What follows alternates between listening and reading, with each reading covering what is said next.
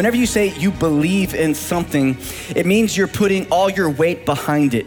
You're trusting fully in it. And whenever we say that we believe in something like God, we are literally saying that we are placing our entire existence in this belief system. And so it's a very important word, something that we shouldn't take lightly. But I believe as Christians, okay, most of us in this room today are Christians, that we should know why we believe what we believe. I know a lot of us, we know what we believe. We can state it, but we don't know the logic behind it. We don't know the reasoning behind it. And what happens is then we can't move on to the next thing, which is really truly growing in our belief, right? How do we grow in our belief? And then we definitely can't do the third thing, which is share our beliefs with other people.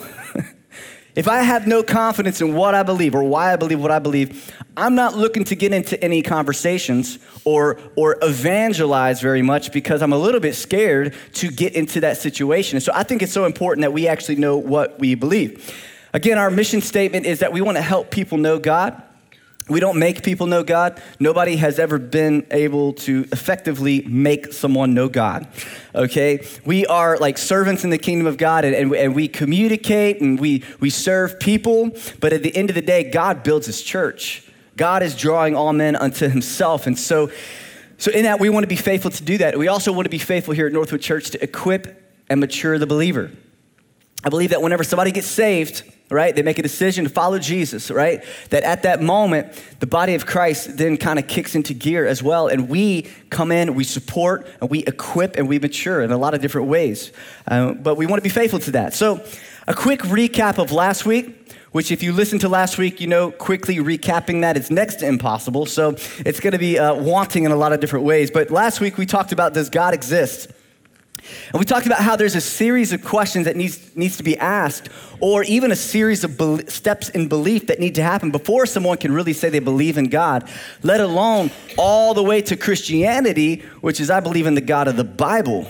Okay, we talked about atheism and how a lot of people are atheists nowadays, but there's actually a lot of people who claim to be agnostics, right? And then you move into deism, where people believe there is a God, but he's not really involved. And then there's theists, we're one of the subcategories of theists, where we believe that God not only created all things, but he is involved in all things, right? He's still here with us.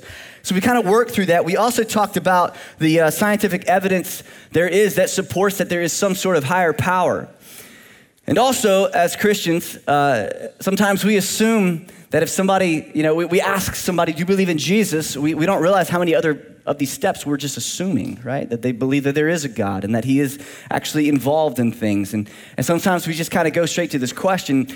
And we've got to be able to track through all of these other conversations. We talked about following the evidence and that there's a lot of evidence that supports that there is a God. Now, moving into this week, there is a very important hinge pin that we are not going to cover this week. We're actually going to cover in March, but I wanted to take a second and talk about it because the Bible, right? I actually brought a real one today. Is that cool? Listen to this. They still exist. It's amazing. But the Bible, the authenticity of the Word of God it's such a big deal. It's so important. And a lot of people feel like this book is out of date, that a lot of people, misread it and misinterpret it. So they want to bring down the validity of the Bible or the reliability of the Bible. But we're going to learn next month and really delve deep into the archaeological evidence, the evidence that we have, that the Bible is real, right? Valid, and a book that we can trust in. So there's a lot of supporting evidence. And what's funny to me is the fact that we will use a lot of other books in the world, in our universities and whatnot, that have a lot less evidence of that they are actually valid and reliable. And we'll speak about those with such confidence, but a lot of people, when it comes to the Word of God, there's overwhelming evidence, but yet at the same time, they'll try to downplay it. We have some double standards in our culture, okay? So anyway, we'll be getting into that next month. But we also last week described how God transcends space, time, and matter. And I wanted to start off today by reading a quote from Norman Geisler. He's really a modern day theologian. He actually just passed away last year. But in his systematic theology book, he says this: the transcendence of God entails the assertions that he is above, beyond, other than, and more than the world. He is above and beyond all creation. The biblical foundation for God's transcendence begins in the very first verse and permeates the whole of Scripture. In the beginning, God created the heavens and the earth. God's immanence is the flip side of his transcendence. In relation to his creation, God is not only over it, but he is also in it. He is both far and near. As infinite, God must be beyond his creation, yet as its sustaining cause, he must be within it. The Bible provides abundant evidence for God's immanence. In Jeremiah 23:24, it says this: can a man hide himself in secret places so that I cannot see him, declares the Lord. Do I not fill heaven and earth, declares the Lord. In light of the quote that we just read, this scripture means something a little bit different than maybe you would have thought of before, right? Like, he is transcendent, but he's also immanent, involved in. He fills all of heaven and all of earth. Geisler also mentioned that God is infinite. He's infinite. So here's the deal. We are finite. We have limits in our understanding. We have limits in our power and all of these things. And so God is infinite. Just a quick example of that. I want you to all close your eyes really quick. And I want you to think about eternity. Eternity past. Just keep going. And then eternity future. No end. Yep, where you thought it ended right there, like go past that. All right, open your eyes. You felt how your brain kind of went, right? Did you feel that? Maybe some of you didn't. Go home later today and actually just think about that.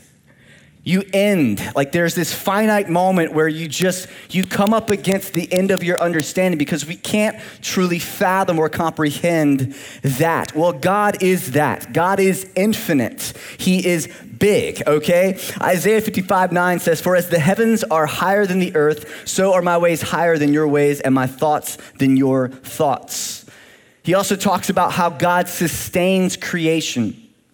Even, I believe, to a cellular level, that God is sustaining all living things. He's holding things together. We actually read the scripture last week. I want to read it again. Colossians 1:16 and 17. For by him all things were created in heaven and on earth, visible and invisible, whether thrones or dominions or rulers or authorities. All things were created through him and for him, and he is before all things, and in him all things hold together. Some of the things that we really discussed last week. All things are held together by God. So, week one, does God exist? We believe that he does. If he does exist, I think the question that we're going to talk about this week is the logical next one, which is this. Then what is God like? If he does exist, then what is he like? Right? When I meet somebody, I know their name, they exist, I shook their hand, but then I begin to learn who they are. What are their characteristics? What's their nature like? And this is what we need to walk through when we talk about God. And so today, we're going to work through three attributes of God that describe his transcendence and his involvement in creation at the same time. These are called his omnis, which omni is simply a Latin root word for the word all. So whenever we say all, we're basically saying he is all this, all that, okay? And so we're going to be working through that. Also, we're going to be using Psalm 139 as an example of how this really applies to our life. King David writes this psalm, and I believe that he really displays all of these characteristics really well in a way that's going to apply to us. And so the first thing we want to talk about is how God is all-knowing or omniscient. Basically, God knows everything about everything. He transcends human knowledge. He's above, outside, bigger than our knowledge. Now, here's the deal. God doesn't just have knowledge, but he is infinitely knowledgeable. All right? It's not like he just kind of has a little bit of knowledge. Like literally, he is all knowledgeable. Okay? He is perfect knowledge. He doesn't have to reason or think. He doesn't have to search for the best case scenario. Right? It's not like he has to sit there and ponder things. He's never learned anything, right? Like there wasn't a moment that God was like, I hadn't thought about that. We talked about this last year whenever we talked about Abraham and the fact that God, Abraham asks him some questions and like how, some people perceive it as God's like, you know what, Abraham? I hadn't thought about that. I think I would be gracious to those people if there was 50 or maybe less. I think that I might, we think sometimes that God is surprised. We think that he has to work through a bunch of different things to get to the best case scenario. And actually, honestly, I want to show you a video of what I think that we think God looks like a lot of times. Let's go ahead and show that. It's blowing my mind. Excuse me? But does your friend often do that? Strange. We all right?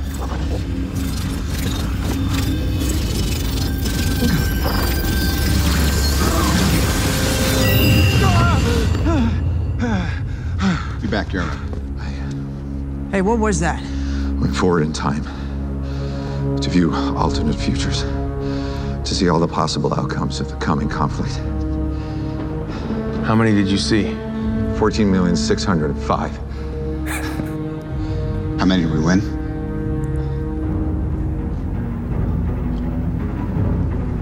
One.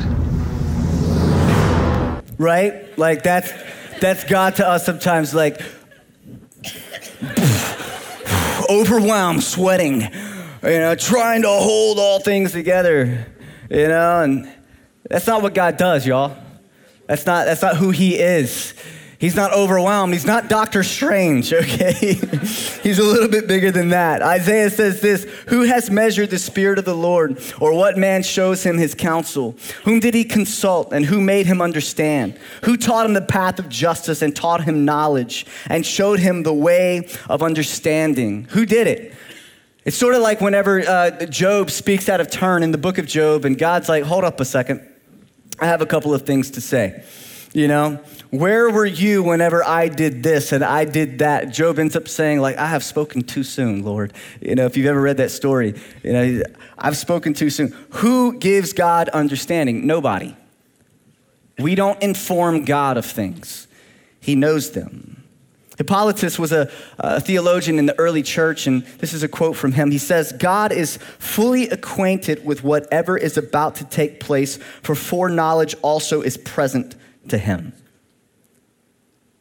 God is outside of time. He's not wondering what's coming. He's not wondering why something happened in the past. He understands exactly and perfectly what's going on. The macro and the micro, he knows it all and he understands it all. And in Psalm 139, David begins to talk about this.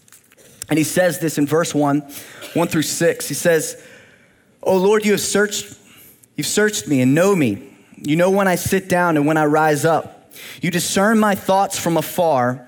You search out my path and my lying down, and are acquainted with all my ways. Even before a word is on my tongue, behold, O Lord, you know it altogether. You hem me in behind and before, and lay your hand upon me. Such knowledge is too wonderful for me. It is high. I cannot attain it." I cannot attain it. David understood. I love reading David's writings because he had a bigger understanding than a lot of people, it seemed, at his time. He had a greater understanding of the heart of God and the nature of God. And this is one more example of that, the knowledge of God. See, for us, if God knows all things, then we can trust that God knows us. That he knows us, that he is acquainted with our struggles, that he knows the situations that we are currently in, that he not only understands it intellectually, but he has experienced it experientially, okay? Jesus, whenever he was on the face of the earth, and we actually just took communion, we talked about it. He experienced rejection. He experienced physical abuse. He experienced what it was like to hang naked in front of people as he was mocked. He experienced all of these horrible things. And that's why whenever it says in Hebrews, he's suffered as we have suffered. He's a great high priest, right? That he knows and he empathizes with those things. And we've got to understand that as people, sometimes we have this view that God is disconnected from us emotionally. But it's not the case. He knows us. He knows where we're at, which is the beautiful part about the next thing about God is that he is all present. He's omnipresent. God is infinite and eternal, and he transcends all space and time. He is infinitely present. All right, again, let your brain just kind of go. He's infinitely present. Revelation 1:8, I am the Alpha and the Omega, says the Lord God, who is and who was and who is to come, the Almighty. This is God. He's always been, he will always be. He's currently present with us right now. He was also present with George Washington, okay? He's also present with, Moses. He's all throughout history, he's been fully present at all points. Wayne Grudem actually says this, God does not have size or spatial dimensions and is present at every point of space with his whole being, yet God acts differently in different places. For instance, God is the originator and creator of the universe, but also the sustainer and the operator in the universe, right? He creates and he sustains. He's the originator and he's the operator. Both at the same time, both and, not either or, not at some point, but all points at the same time. He both creates and he sustains. In God's infinite existence, he is also necessary to manage it. He's necessary. He's necessary to cause it and he's necessary to sustain it.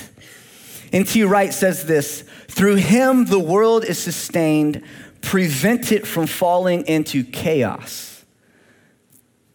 That goes along with what we talked about last week when we talk about the law of decay or entropy whenever things trend towards chaos, right? Creation itself is not just a stagnant, stable type of environment. It's trending away. It's trending towards chaos. We talked about people. We do that naturally. We don't trend towards unity. We trend towards disunity and division. That's why we have to keep the bond of peace, right? We have to maintain unity. It doesn't just happen by itself. It's the same thing in creation. There's something that is holding all things together. And we believe it is God by his power, that he is fully present at all times, sustaining and caring for all things and all people, not just a part. So if this is true, then we know that God has and always will be with us. He'll be with us. Psalms 139, verse 7 through 12. He says, where shall I go from your spirit? Or where shall I flee from your presence? If I ascend to heaven, you're there. If I make my bed in Sheol, you're there. The realm of the dead, you're there. If I take the wings of the morning and dwell in the uttermost parts of the sea, even there your hand shall lead me, and your right hand shall hold me. If I say, surely the darkness shall cover me, and the light about me be night, even the darkness is not dark to you. The night is bright as the day, for darkness is as light with you. Even the most intense situation that you can be in, where you feel like there is no light, God is with you. He is present. Psalm 23 talks about how even though we walk through the valley of the shadow of death, we won't fear evil. Sometimes we think that just a valley of the shadow of death is just a trial, right? I actually was talking to somebody in the church not too long ago, and they said, what if the valley of the shadow of death is actually just this life? It's not just a moment. It's not just a bad season. It's the entirety of our birth to physical death, right? And I thought that was beautiful because a lot of times we're always looking for that mountaintop.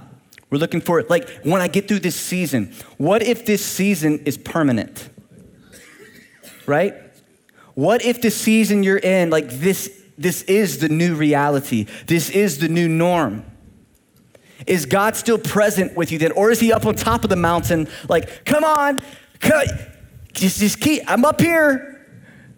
No, he is with you in the darkness, right? There's no confusion with him. He's making your path straight whenever you acknowledge him in all of your ways.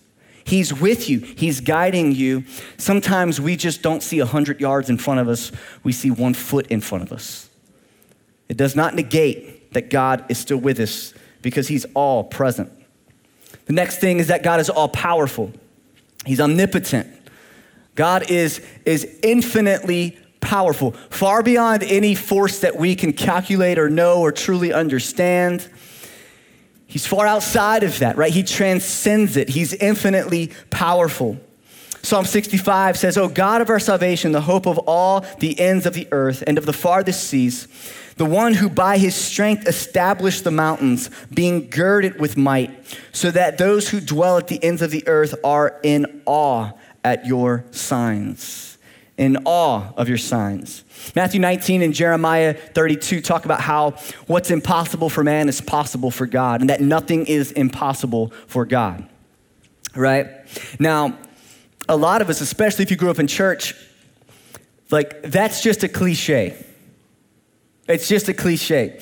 And whenever you say it, at times there's not a revelation of it that's attached to it. So it's more of just this regurgitation of something that you know you're supposed to say.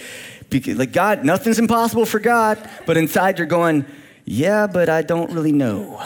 You know what I'm saying? Biblically speaking, even scientifically and what we believe in regards to the evidence that we see, like there is this higher power that is all powerful. He's all knowing, he's all present. And we need to trust in that. So if we know that he is all of these things, if God has the power to create all things, if he has that type of power to create all things, he also has all power, the power to sustain all things. And this is where the picture of God's transcendence and his immanence comes into play, that he is above all, right? He has created all things, he's transcendent, but he is also intricately involved in creation at this very moment, sustaining all things. He's both outside and inside of creation at the same time. Psalm 139, verse 13. David goes on, "For you formed my inward parts. You knitted me together in my mother's womb. I praise you, for I am fearfully and wonderfully made." The miracle of the developmental process of a baby in the womb of its mother is still something that brings scientists to their knees in regards to the complexity of it. One of the men that was involved in designing or inventing the MRI machine, he's a mathematician. As he began to look at all of the calculations and all the things that had to take place for a child to be developed in the womb, it literally forced him into believing in some sort of higher power just because of the simple facts and figures that he was looking at and calculating. David knew this in Psalm 139. No x-ray, right? He didn't have any of that. Simply just shocked by what he saw, what he thought about himself. "Wonderful are your works. My soul knows it very well. My frame was not hidden from you when I was being made in secret, intricately woven in the depths of the earth. Your eyes saw my unformed substance. In your book were written, every one of them, the days that were formed for me, when as yet there was none of them." Not only does God know you, not only is he with you, but I sincerely believe that God will keep you. He's created you, and he will keep you and sustain you through the toughest times. Through the times that haven't happened to you, the situations that actually aren't a reality, but just an imagination that you fear may happen, God will be with you in that season, right? We talked about anxiety and things and worry last month about don't miss it. And I think that this beautifully pairs up with that. The fact that God is with you now and even with the what ifs. He's still with you. He's all present. He's all powerful, and he's with you now. So this moved David's heart to worship. It moved him to awe and to wonder. A couple of responses that I think here in America we struggle with. We're not really good at awe and wonder. We're not easily impressed. Come on, cynical people in the room today, right? Like we always need something else to, And sometimes we overlook the fact that we're here and conscious and healthy and aware. We miss the fact that we're alive. Now in the Bible, we see this response of awe and wonder produced in a lot of people's lives whenever they would see the holiness or the power of God.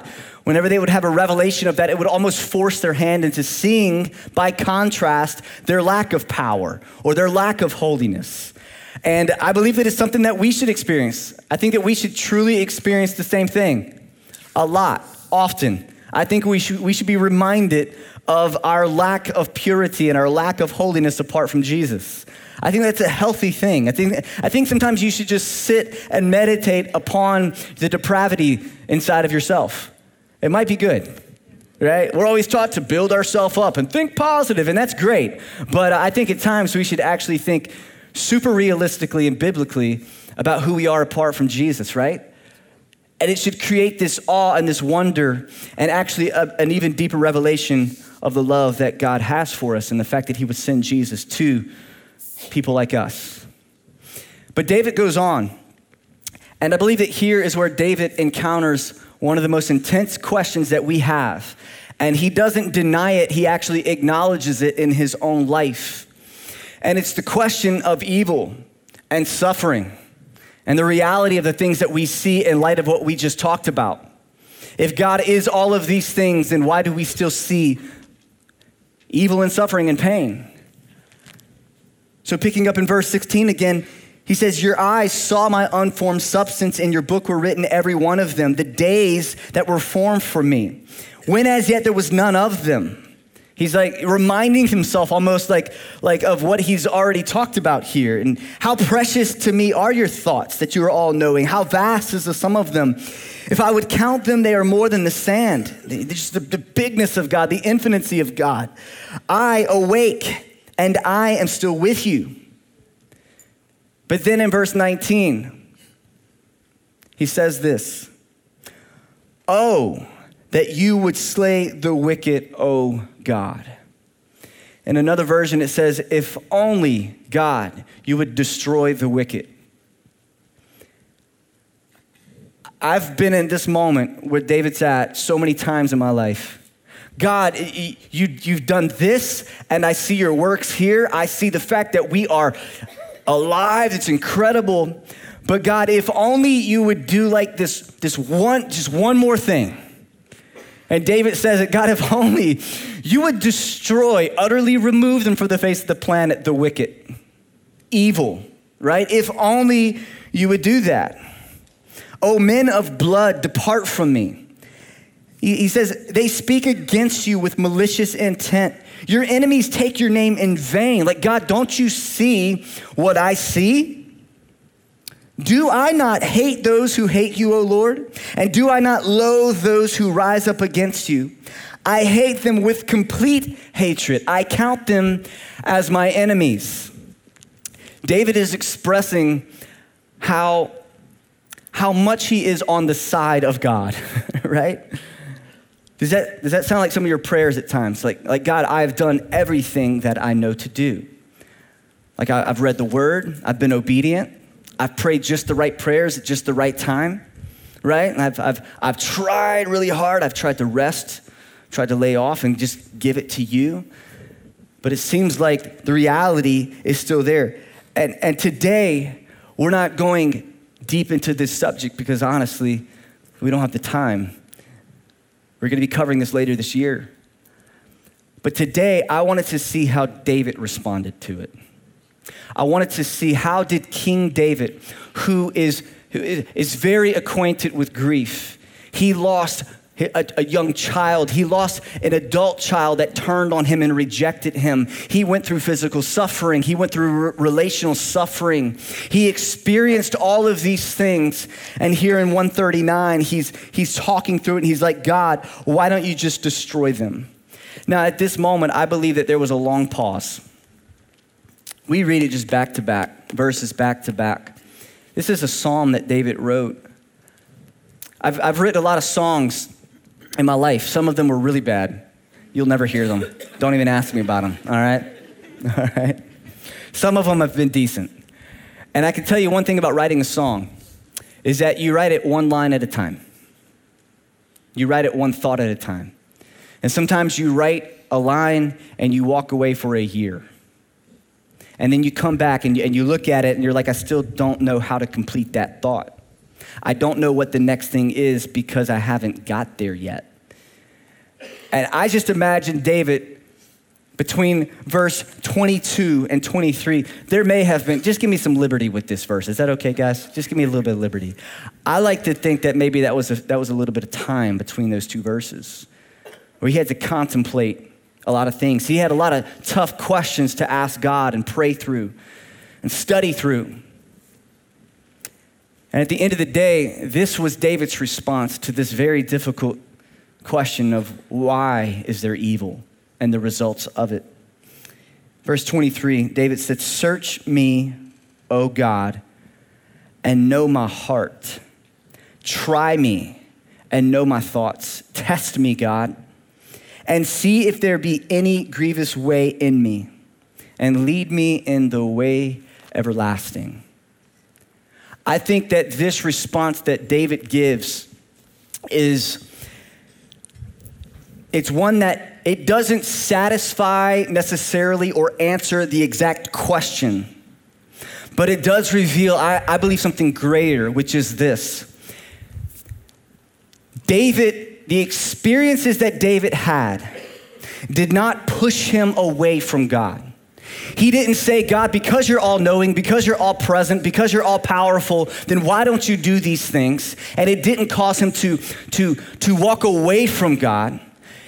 What actually happened is David said, God, because you're all of these things, you're the only one who can fix it. You're the only one who can redeem it. And so what else do I have other than you? Search my heart, search my motives, search my ways. And God, if there be anything that displeases you, would you remove it from me? I repent right now, God, because I need you. More than I need an answer. I need you more than I need some sort of thing that will satisfy that in my life. I need you. And I think for all of us that we've got to get to this place. We've got to understand the bigness of God. We've got to understand that he is transcendent. We've got to understand that he is immanent. He is here, involved, sustaining all things. And that in that, he knows the best case scenario. He knows it. It's a high view of God. And in this place, I'm not naive. I know that there's a lot of you who have struggled with this. God, if you're this, then why this? David had the same thing. It's nothing new. You're not the first person to have dealt with this, and you won't be the last. But I think one thing we can all do is we can all surrender our heart to God. We can all say, Lord, I don't know it, but I believe that you do. Would you bow your heads with me right now? God, we are here. We're humble. We're surrendered to you. God, I pray that in this moment, that you would reveal yourself to us in a greater way. That you are all knowing, all powerful. God, you're here with us now. You're present. And in this place, God, would you draw all men to yourself?